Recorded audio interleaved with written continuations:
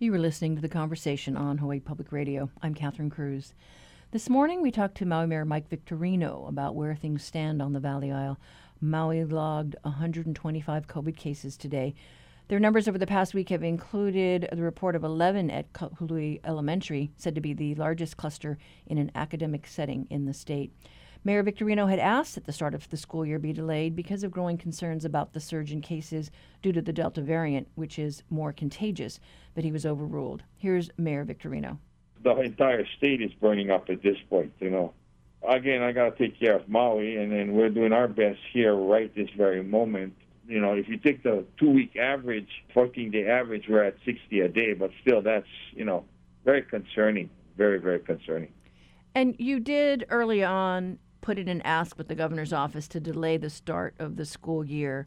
I understand that there is a cluster at one of your schools, and that is a concern because, the younger kids can't get vaccinated.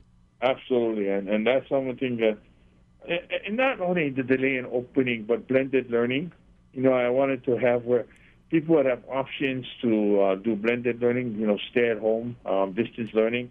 And there are parents and families that would rather do that at this time, and then that way you can really look at the numbers, and those that are going to school can be more distance, physical distancing can be more prevalent in the school. So this is what I was hoping to accomplish, and right now, there's still discussion and cases are rising, and there's frustrated teachers, and we're looking at all those aspects, and we just need to continue to focus on trying to prevent the spread.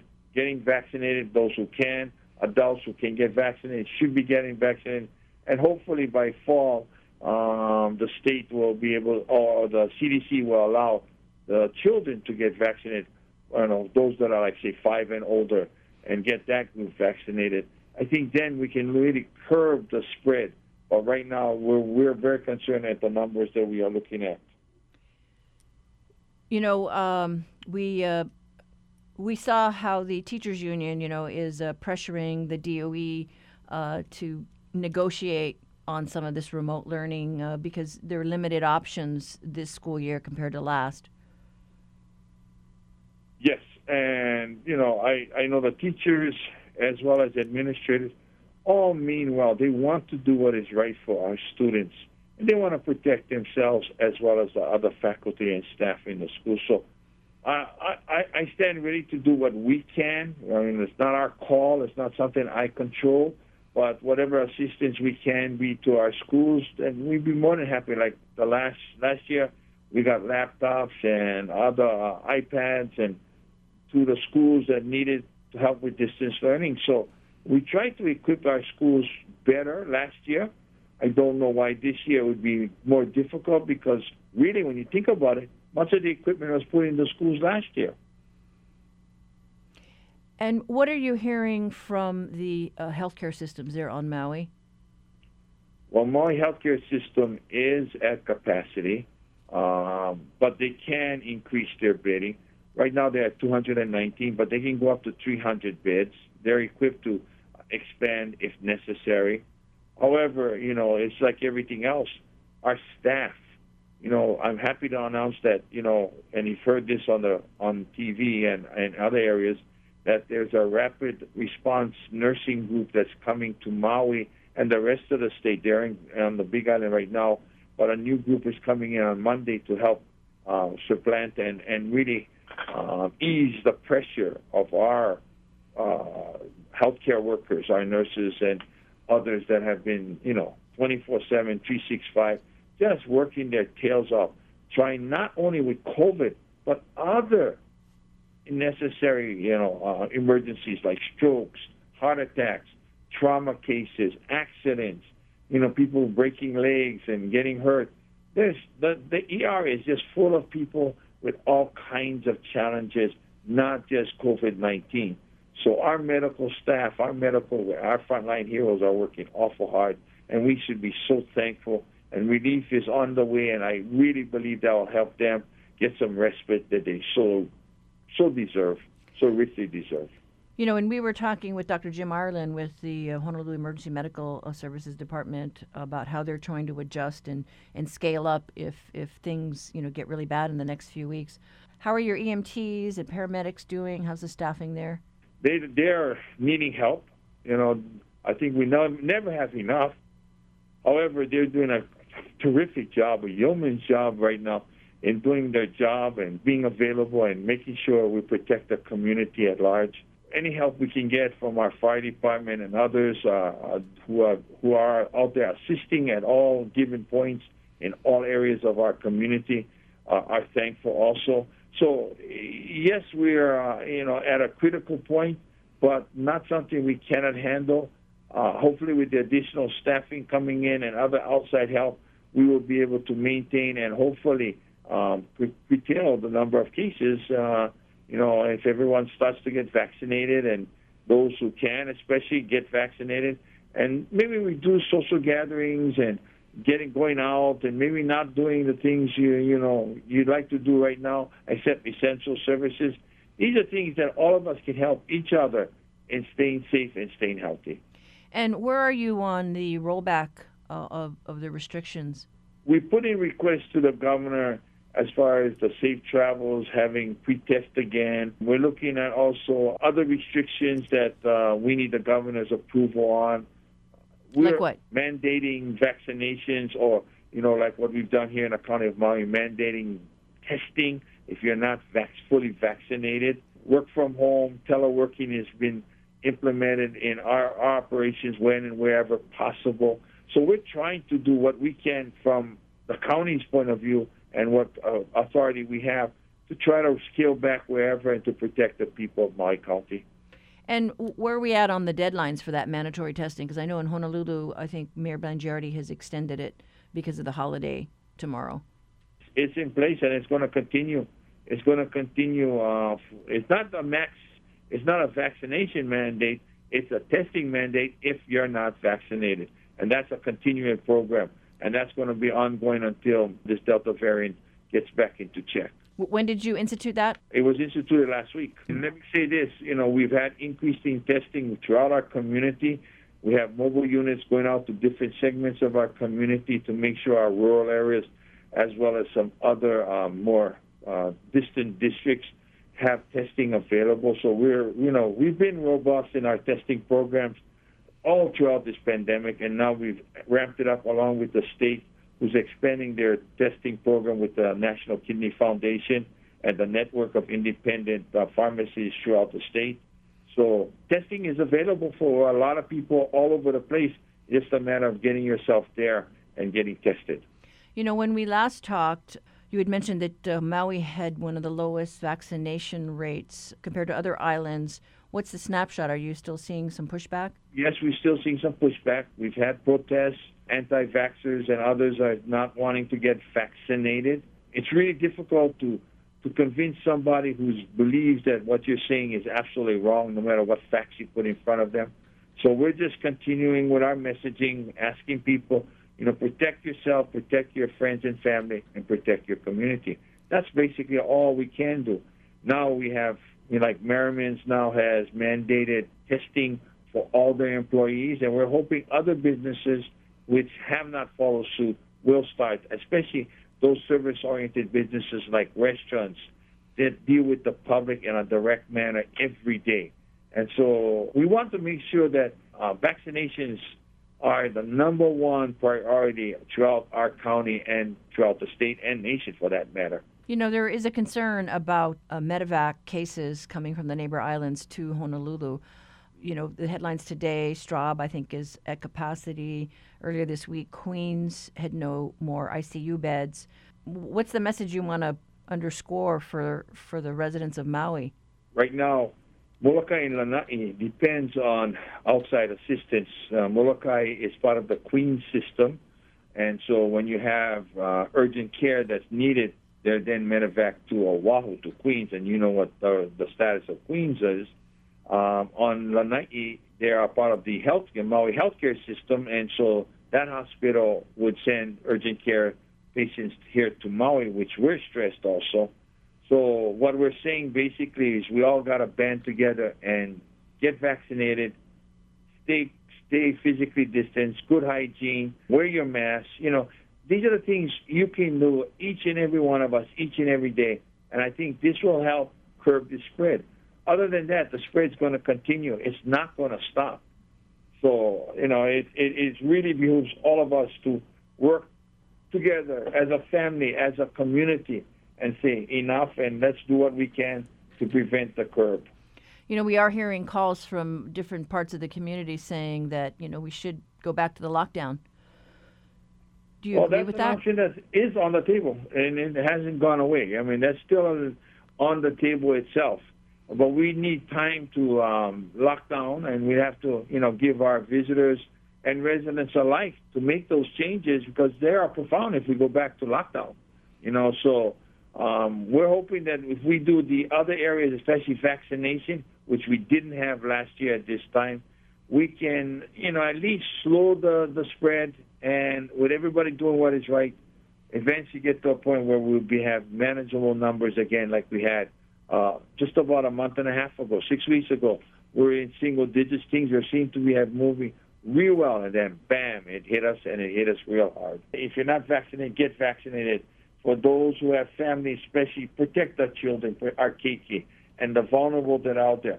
Boosters are available also now, so those who have health impairments and health challenges, get your booster shot.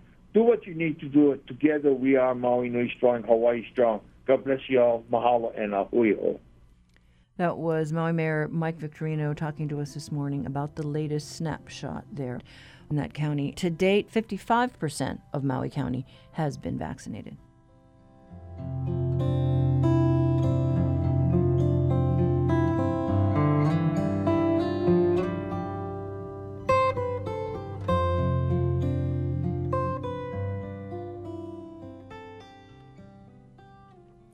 COVID case counts in Hawaii's charter schools are now publicly available. The Charter School Commission has been reporting the numbers to the state's Department of Health and Education, but the cases had not been included in the count of public schools.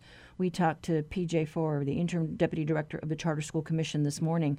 The case count was published overnight on the commission's website and will be updated weekly. We've been getting more requests, so we let our schools know that, hey, we'll be posting these numbers. Please continue to inform us so that we can make sure we have accurate numbers. And these numbers are driving some schools to go back to remote learning. I think that's the benefit of having a community-oriented charter school, right, is that there's some flexibility built in. So we have, I believe, 7 schools at the most recent update that have moved to a distance learning. And again, moved to distance learning on a temporary basis. So most of them, it's only for a couple weeks. I think one of the schools is going a little bit into September. And the idea being that they have the opportunity to disinfect the school, that people have the opportunity to get tested and to quarantine if necessary. But they're working with their staff to make sure that they still provide some form of education, instruction for our students. That seems to be then working itself out within the school communities then. The schools are in a tough spot, right? Because the reality is you have parents and community members who want children in school no matter what, and others who don't want them in school. And so our schools are working hard to navigate what's best for their community. And when I say community, it's not just those around and the students, but it's also their staff. Our schools are very concerned about making sure our staff are healthy as well. And you have had to pretty much do your own contact tracing. Technically, yes. Our schools all report their positive cases to the Department of Health. And the Department of Health has been very good about trying to help our schools with that. So they've been a bit overwhelmed as well. But our schools do contact trace as best they can. Obviously we don't have a large organization doing that, so it's just each individual school trying to figure it out. But the key part to the contact tracing more so has been our schools making sure their community is aware. And so, again, I think that's the benefit of our charter schools, is that they're community-oriented. And so to be able to get the word out, keeping identity secure, but just get the word out, hey, there's been a positive identification, this is what we're going to do. A few of our schools, I got to say, Catherine, with the notice of a positive case of COVID, also only, they kept the bubble. So the bubble went into quarantine while the rest of the school continued to function. So again, that's that flexibility that they're able to have to meet the needs of whatever their community wants. I notice on the count that you folks have now on your website that a number of schools on the Big Island have one positive case. 6 of the charter schools have at least one case. And, we are seeing the numbers go up on the Big Island. Yeah, unfortunately, you're right. We are. So at least it gives a somewhat of a picture of what's happening, not just in the school, but, island by island. In the community. Yes. Yeah, I think our schools probably mirror the spread of this variant pretty well. Obviously we're not immune to it, but our schools, again, working hard to make sure that if they get identified or when they get identified, they notify the proper people and they make sure to take whatever steps necessary within the Department of Health guidelines to ensure safety for their students and staff. What about the governor's order for mandatory vaccines or mandatory testing? I don't know, however you want to look at it. I think it's mandatory testing if they're not vaccinated. Again, I think our schools are public schools and they are state agencies. So they do need to follow the governor's proclamation. And so our schools are working on their plans to do that. They are in consultation with those around them, and they're figuring out the best way to meet the governor's proclamation and follow what they need to follow with being a state agency. So our guys are all in compliance, and they're going to work through it and figure out the best way to get it done. One of the things we've been able to do is at the beginning of this, our interim director, Yvonne Lau, we had set up a kind of Wednesday information sessions with our governing board chairs and our school directors. So we're trying to get as much information to them as possible. And a couple of weeks ago, we had a member, I think she's with the Department of Health. I'm pretty sure she is. And she offered or told all of our schools about a program of trying to get out and test as many people as possible. And so our schools have been in touch with her. I think that was just prior to the spike in cases. So I think the testing folks are all a little bit overwhelmed right now because so many people are trying to get tested. But our schools are reaching out to every organization they can to try and find out how they can get tests onto campus or nearby so that both students, parents, teachers, anyone involved can get a test. Because it's important, even those who are not vaccinated, it's still important once in a while to get a test and make sure that, again, we're doing our best to keep the virus off the campus as best we can. And I'd like to go back that our schools have that flexibility to go into a distant learning mode in a rather short turnaround. And I do want to give credit to our commissioners who back in May had some foresight on that. And because we were hopeful that we could open, but we weren't quite sure, they gave the schools that opportunity that if the conditions worsened and there was a spike in cases, that they would have the authorization to go to a distant learning mode to still provide instruction. Right. Because we know we still have to do that. And so, I give kudos to our commissioners for thinking ahead on that one. And our schools are able to take advantage of that. And I think that's a bonus of being a community-based charter school. We want to make sure we keep people informed as best we can as well. Mm-hmm. But it's also, again, our schools are doing a good job of keeping their communities informed. That's really what a charter school is about, is that community-centered approach to instruction. That was PJ4, Interim Deputy Director of the Charter School Commission.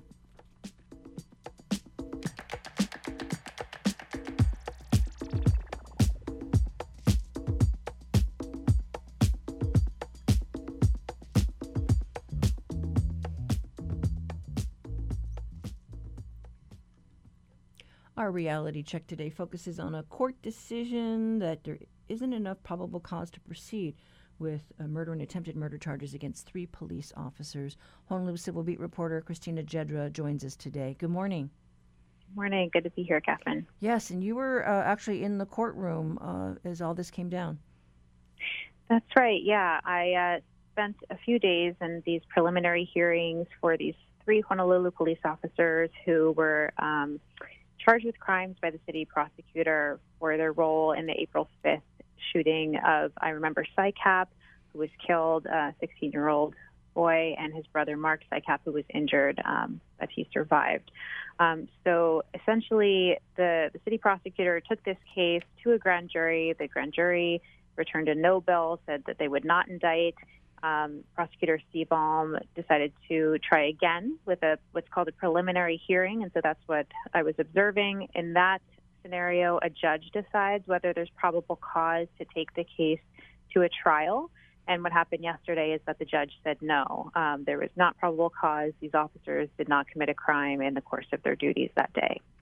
So, how was that? I mean, when you heard the arguments, from the defense and the prosecution.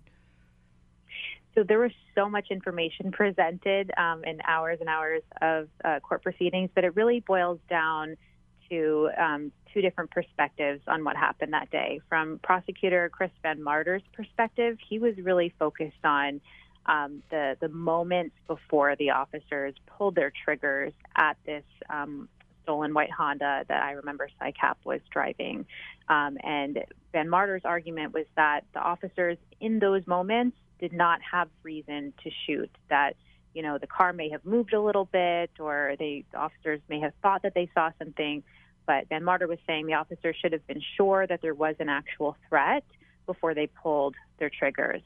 On the defense side, for the defense attorneys for each of the three officers, they said, we really need to take into consideration the totality of the circumstances, that this car had been a subject of an alert within the department days prior, and officers were told to be cautious about it. And once they spotted the car, it led them on a pursuit that was speeding through residential areas, putting the community at risk, that this was a volatile and dynamic situation, and that the officers needed to do what they could to stop the threat, to protect themselves, their colleagues in the community.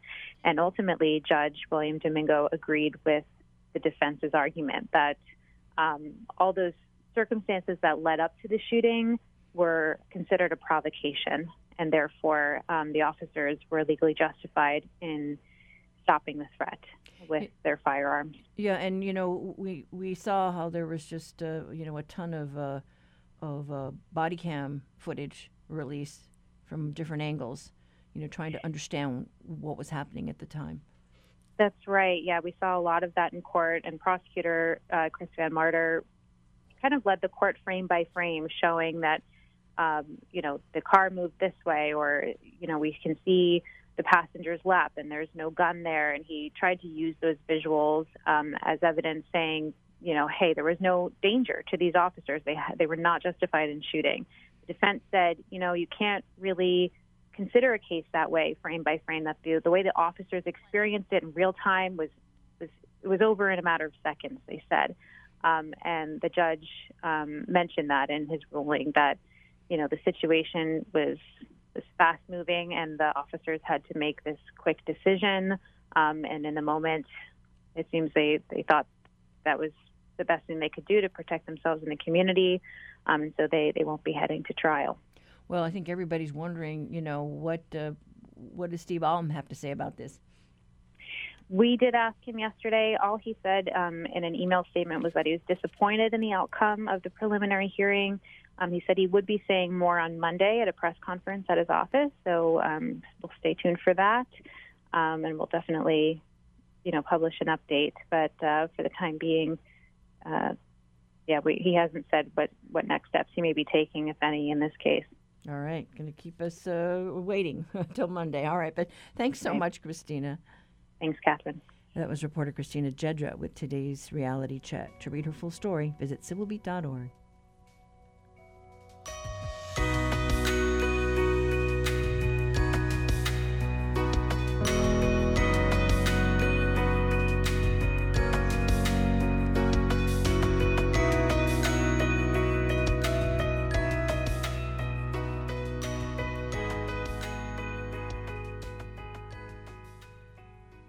The U.S. military's recent exit from Afghanistan has had a significant impact not only on that country's people, but on military personnel that served there during the last 20 years.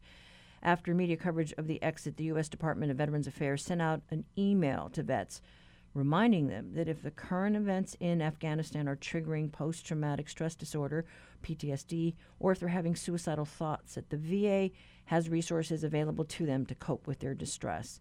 The Conversations' Russell Subiano reached out to the VA Pacific Islands Healthcare Systems, which serves an estimated 50,000 veterans throughout Hawaii and the Pacific Islands. He spoke with Dr. Donald Bannock, the director of the Post-Traumatic Stress Disorder Program. I've seen several veterans who have served in Afghanistan post their thoughts about the U.S. military pulling out of there recently. One former Oahu resident said, "We literally forged relationships, built trust, earned respect, and fought with and died beside the people of Afghanistan. We gave that country back its hope. We eliminated a reign of evil that tormented that country for decades. And for what? All that progress and all that sacrifice has been in vain." In your experience working with soldiers returning from deployment there, is that a common sentiment that our military made a positive impact on Afghanistan? It is. I think that one of the working within the PTSD program here at the VA and also working for the DOD for a number of years, I've found that veterans that are returning have tried to find meaning in the work that they've done while deployed. And from one sense, it's creating a safety for the people of Afghanistan at the time. What we are tending to hear more is, what was this all for? And thinking in absolute thoughts, including the fall of Afghanistan at this point in time. Was it truly worth all the effort that we put in there? So it is a common question that we're hearing not only here at the VA Pacific Islands, but hearing across the nation. I want to talk a little bit about post-traumatic stress disorder. There are many stories of soldiers losing limbs or being severely injured while on deployment. The physical injuries are one thing, but the mental impact is another, with more of us having a better understanding of the importance of mental health today. How does post-traumatic stress disorder affect veterans? How is it different from the physical injury? People tend to think of PTSD as something that either you have or you don't have, like a broken leg or like being pregnant. It actually makes more sense to think of trauma-related reactions as a continuum, more like high blood pressure, because everyone who is exposed to trauma is affected by it in a different way. It's only a matter of in what ways and how severe. Sometimes there can be growth because of reassessment of one's values, goals, or purposes as they function through trauma, and patients may not have that diagnosis of PTSD, but they also may have reacted to the trauma itself.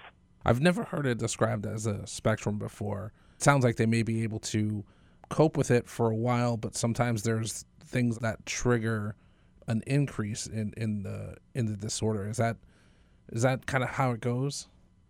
Absolutely. There are different types of events or triggers that can be present that can bring back memories for patients. And again, one can experience distress from memories that have occurred while deployed, but does not necessarily equate to a diagnosis of PTSD. Sometimes when we have that diagnosis of PTSD, though, that is where there is such dysfunction in their ability to re-engage upon the return from home. At times, different types of coping strategies that are taught within the military are really beneficial when they're downrange, but at home they become barriers or obstacles to getting better. Can you touch on some of the strategies that veterans can use to cope with PTSD? So if a patient has PTSD, I'd like to start off with the benefit of evidence-based medicine, evidence-based care. We know that people with PTSD can get better. There is trauma-focused, evidence-based psychotherapies, including cognitive processing therapy, prolonged exposure, EMDR, which is eye movement reprocessing and desensitization, which are treatment protocols with trained psychologists and social workers and psychiatrists that can work with, but do not have to have medications to augment or to treat the patients to bring down those symptoms and actually have patients heal from the PTSD itself. I think another piece of what you're describing is that some of these events that are happening in Afghanistan at this point in time can be triggering on a different level. It can just trigger some memories that are distressing to individuals. And again, I want to honor those types of distressing thoughts, images that come to individuals. And it may not require a full protocol of an evidence-based psychotherapy or a psychomedication that treats PTSD, but yet can be helpful. So if somebody truly has the diagnosis of PTSD, I would recommend that they connect with a mental health provider to really target treatments that are available that are known to be effective for PTSD. For those who are experiencing distressing memories, especially as we look at the events that are happening and how to best cope through those, just some basic coping skills are really possibly these next 5, which include engage in positive activities. Try to engage in positive, healthy, and meaningful ways of spending your time, doing simple things, doing things that are rewarding and meaningful, enjoyable. And remember, try to avoid judgment. Stay connected. Spending time with people who give you a sense of security, feeling calm or happiness, or those who best understand what you're going through can be really helpful. Next important thing is really practicing good self-care. Look for positive coping strategies that help you manage your emotions, things like listening to music, exercising, practicing breathing techniques, spending time in nature or with animals, journaling, things like that. These are simple ways to manage feeling overwhelmed or being caught off guard by some of these distressing emotions. Stick to your routines. It can be really helpful to stick to a schedule, which includes sleeping, eating, working, doing day-to-day activities. And then something that I'd like to talk about, especially in the context of what we're seeing on social media, is limit the media exposure. Limit how much you take in if media coverage isn't, if it's actually increasing your level of distress. Now, according to the VA, there are several problems that veterans can face when dealing with PTSD. Among them, anger, depression, substance abuse, and suicide. Russell Subiano also spoke with Justin Feenhold, the suicide prevention coordinator for the VA, about what resources are available. I've seen some posts on social media reaching out to veterans that have served in Afghanistan.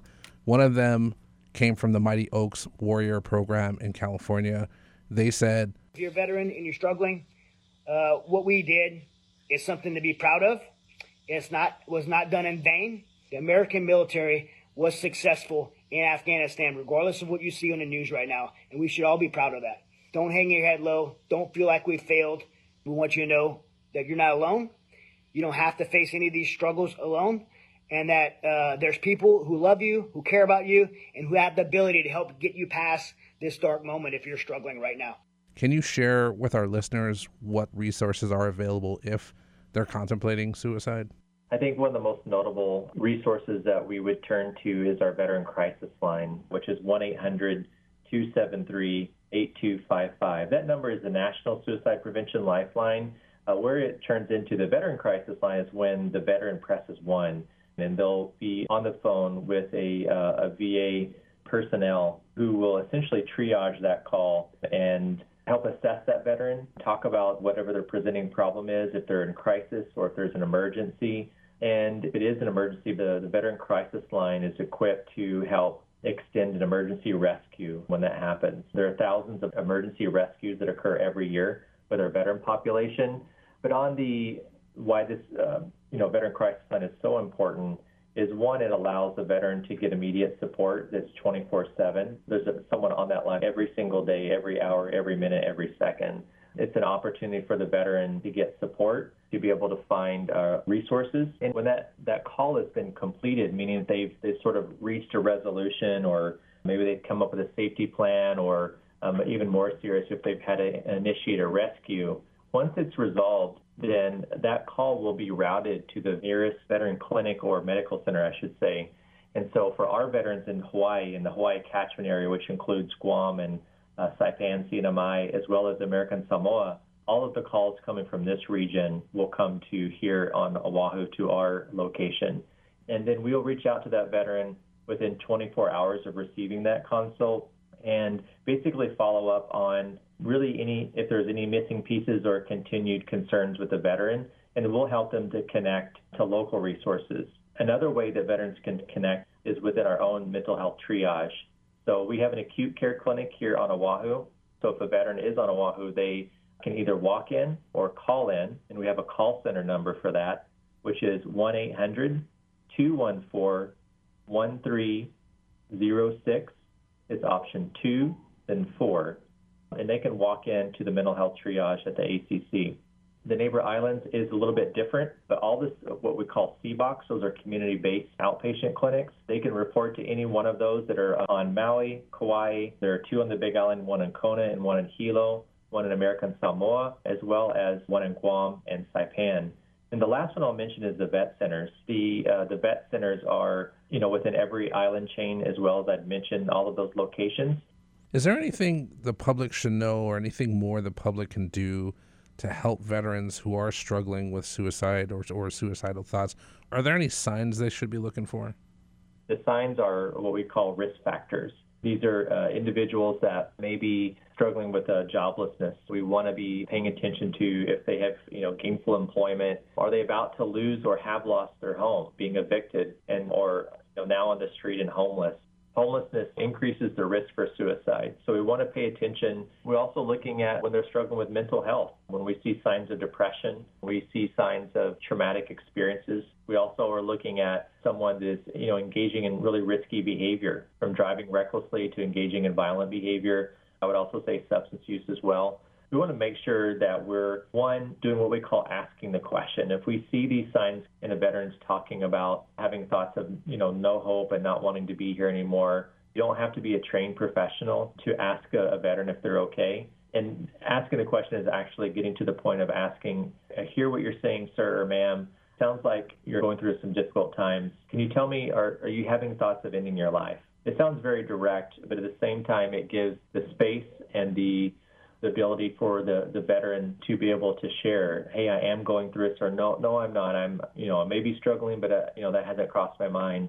And it allows us then to know, too, if the veteran is having thoughts of suicide, we can then begin to support them with the resources they need. We never want to talk a veteran out of what they're feeling or be judgmental of what they're going through, but just really validating what they're experiencing. And so we teach that to layman figures, from shelters to programs in the community, is showing that we're really all in this together for our veterans, and it's going to take what we call the full public health approach to address this issue.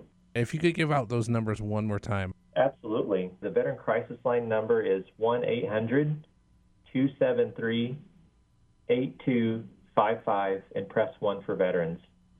The mental health triage number is 1-800-214-1306, option 2, then 4, and then just ask to schedule a mental health session with a mental health provider. That was Justin Feenhold and Dr. Bannock of the VA Pacific Islands Healthcare Systems.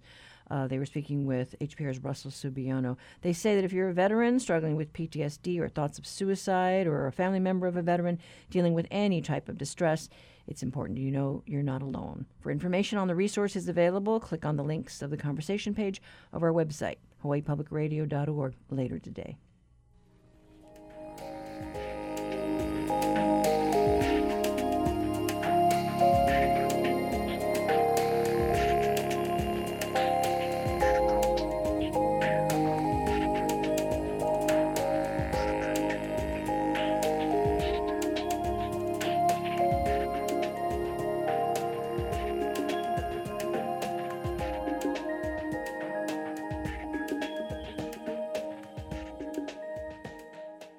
Support for HPR comes from Malama Ola Health Services on Oahu, offering hospice and palliative care founded by physicians who, with their staff, are dedicated to providing patients and their families with individualized care.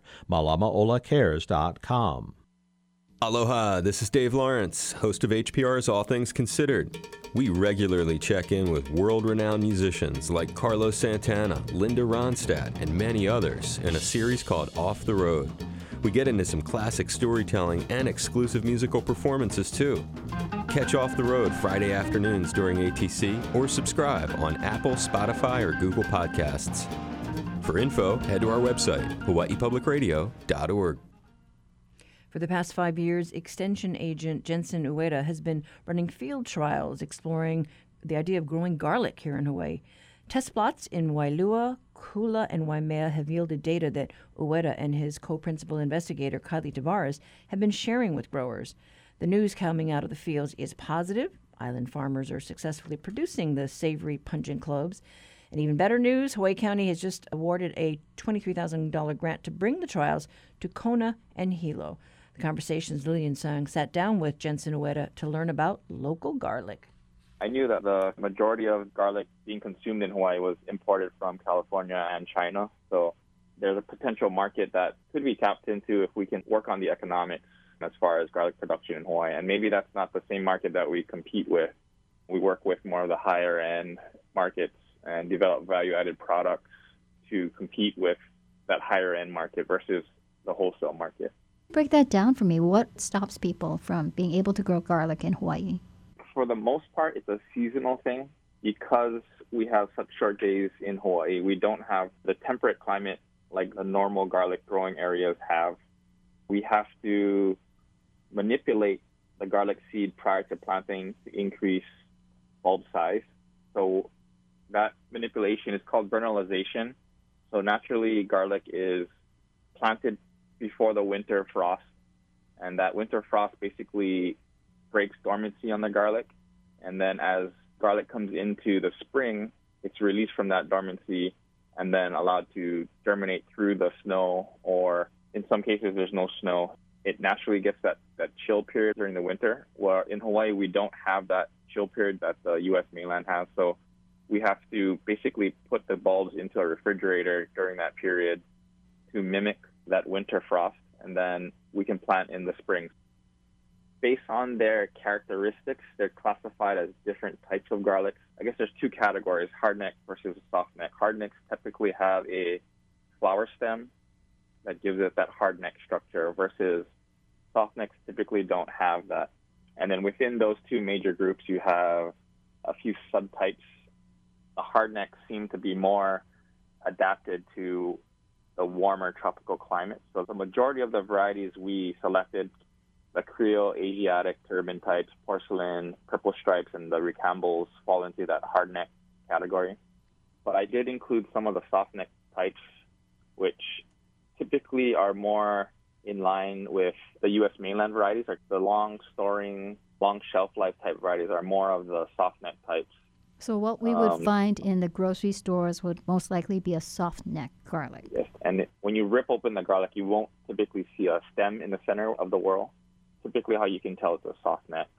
And because the hardnecks typically have a shorter shelf life, they're sold more locally. So you'd find most of them probably in like an Oregon, Washington, California market, like farmers market, versus a wholesale type of market. But because of the shelf life characteristic, that to ship garlic to Hawaii, it's typically on a boat, so it's taking a long period. So that shelf life is brought down significantly just due to transportation. But if you're growing it on the U.S. mainland, it's a lot easier to get it from the farm to the market. So you started these trials 5 years ago, sharing the research with growers, funding the project through grants. And what have you learned? Garlic can be grown here. There's a potential for a higher-end, high-value market for local garlic in Hawaii. I don't think that we're going to compete with China and California for the wholesale market. So for production, for producers in Hawaii, I don't think you should try and import replace those markets. But getting into farmers markets where higher value can take place for fresh product, or developing products that have higher value. So like garlic chili oil doesn't require a lot of product, but you can market it as a Hawaii-grown product, and that value would be significantly increased. We've been working with the KCC Culinary Innovation Center with Dr. Lauren Tamamoto. So she's been our food scientist on this particular project. She's been on the grant since we started with Department of Ag. Her and her students at the KCC Culinary Innovation Center have been partnering with us to come up with different value-added products. So over the last 4 or 5 years, we've been able to make stuff like black garlic. Black garlic can be higher value if marketed correctly. Basically, it's a fermented garlic product, and it gives that garlic a sweeter, savory flavor instead of that spicy, pungent flavor. And we're using that flavoring in different things. Ice cream was one of them, and it's a very interesting flavor. No way. Ice cream? Yeah, black garlic ice cream. I was fooling around with stuff like pizza, so slicing it up and flavoring pizza with the black garlic, like a roasted chicken pizza that you just want to add flavoring, you can put slices of black garlic on top. Pickled garlic is another option, like girankyo, but I'm not sure if that has a high enough value to justify it versus the black garlic. I think you can ask for up to $15 a pound to $20 a pound for that particular product if marketed correctly. So you're assisting growers develop a method to grow garlic in Hawaii. And economically speaking, best to target that consumer who's willing to pay extra for a fresh garlic grown in Hawaii. And from the last few years, we've been able to increase the number of garlic growers in Hawaii. I think we've introduced at least 6 to 7 new farmers, and this last year was their first harvest. And one of the farmers on Maui was able to produce, I think, 900 pounds this year of garlic, marketing at $6 or $7 a pound, which is way higher than you would see a California garlic in the market.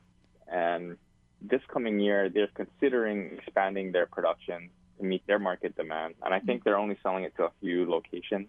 Would these farms be sourcing straight to restaurants? Right now, that's been my recommendation. So that's probably where they're at now, is direct to restaurants, basically right after harvest. Restaurants can hang on to this garlic for a while. That's why, so they can bulk order it if they have their refrigerator space to take that whole 900 pounds and use that throughout the year. It should last within the refrigerator for 4 to 6 months. Okay. Therefore, not really making it into the public market. What is the flavor of the local garlic? To me, it's not as pungent. Even the color and texture, to me, it's a lot whiter, a lot cleaner feeling to me than mainland garlic. I've dropped a few off at different chefs to see what they think. A few have gone to the Culinary Innovation Center as well to taste it when I've dropped off some garlic, and I got some opinions. And most of them have said that it's not what they typically get from their vendors as far as color, flavor, and each variety has its own characteristics. So if we can get more success with different varieties, I think we can hopefully expose Hawaii to the different eating qualities of garlic, the different flavor profiles, I guess you could say, similar to like cupping coffee from different locations.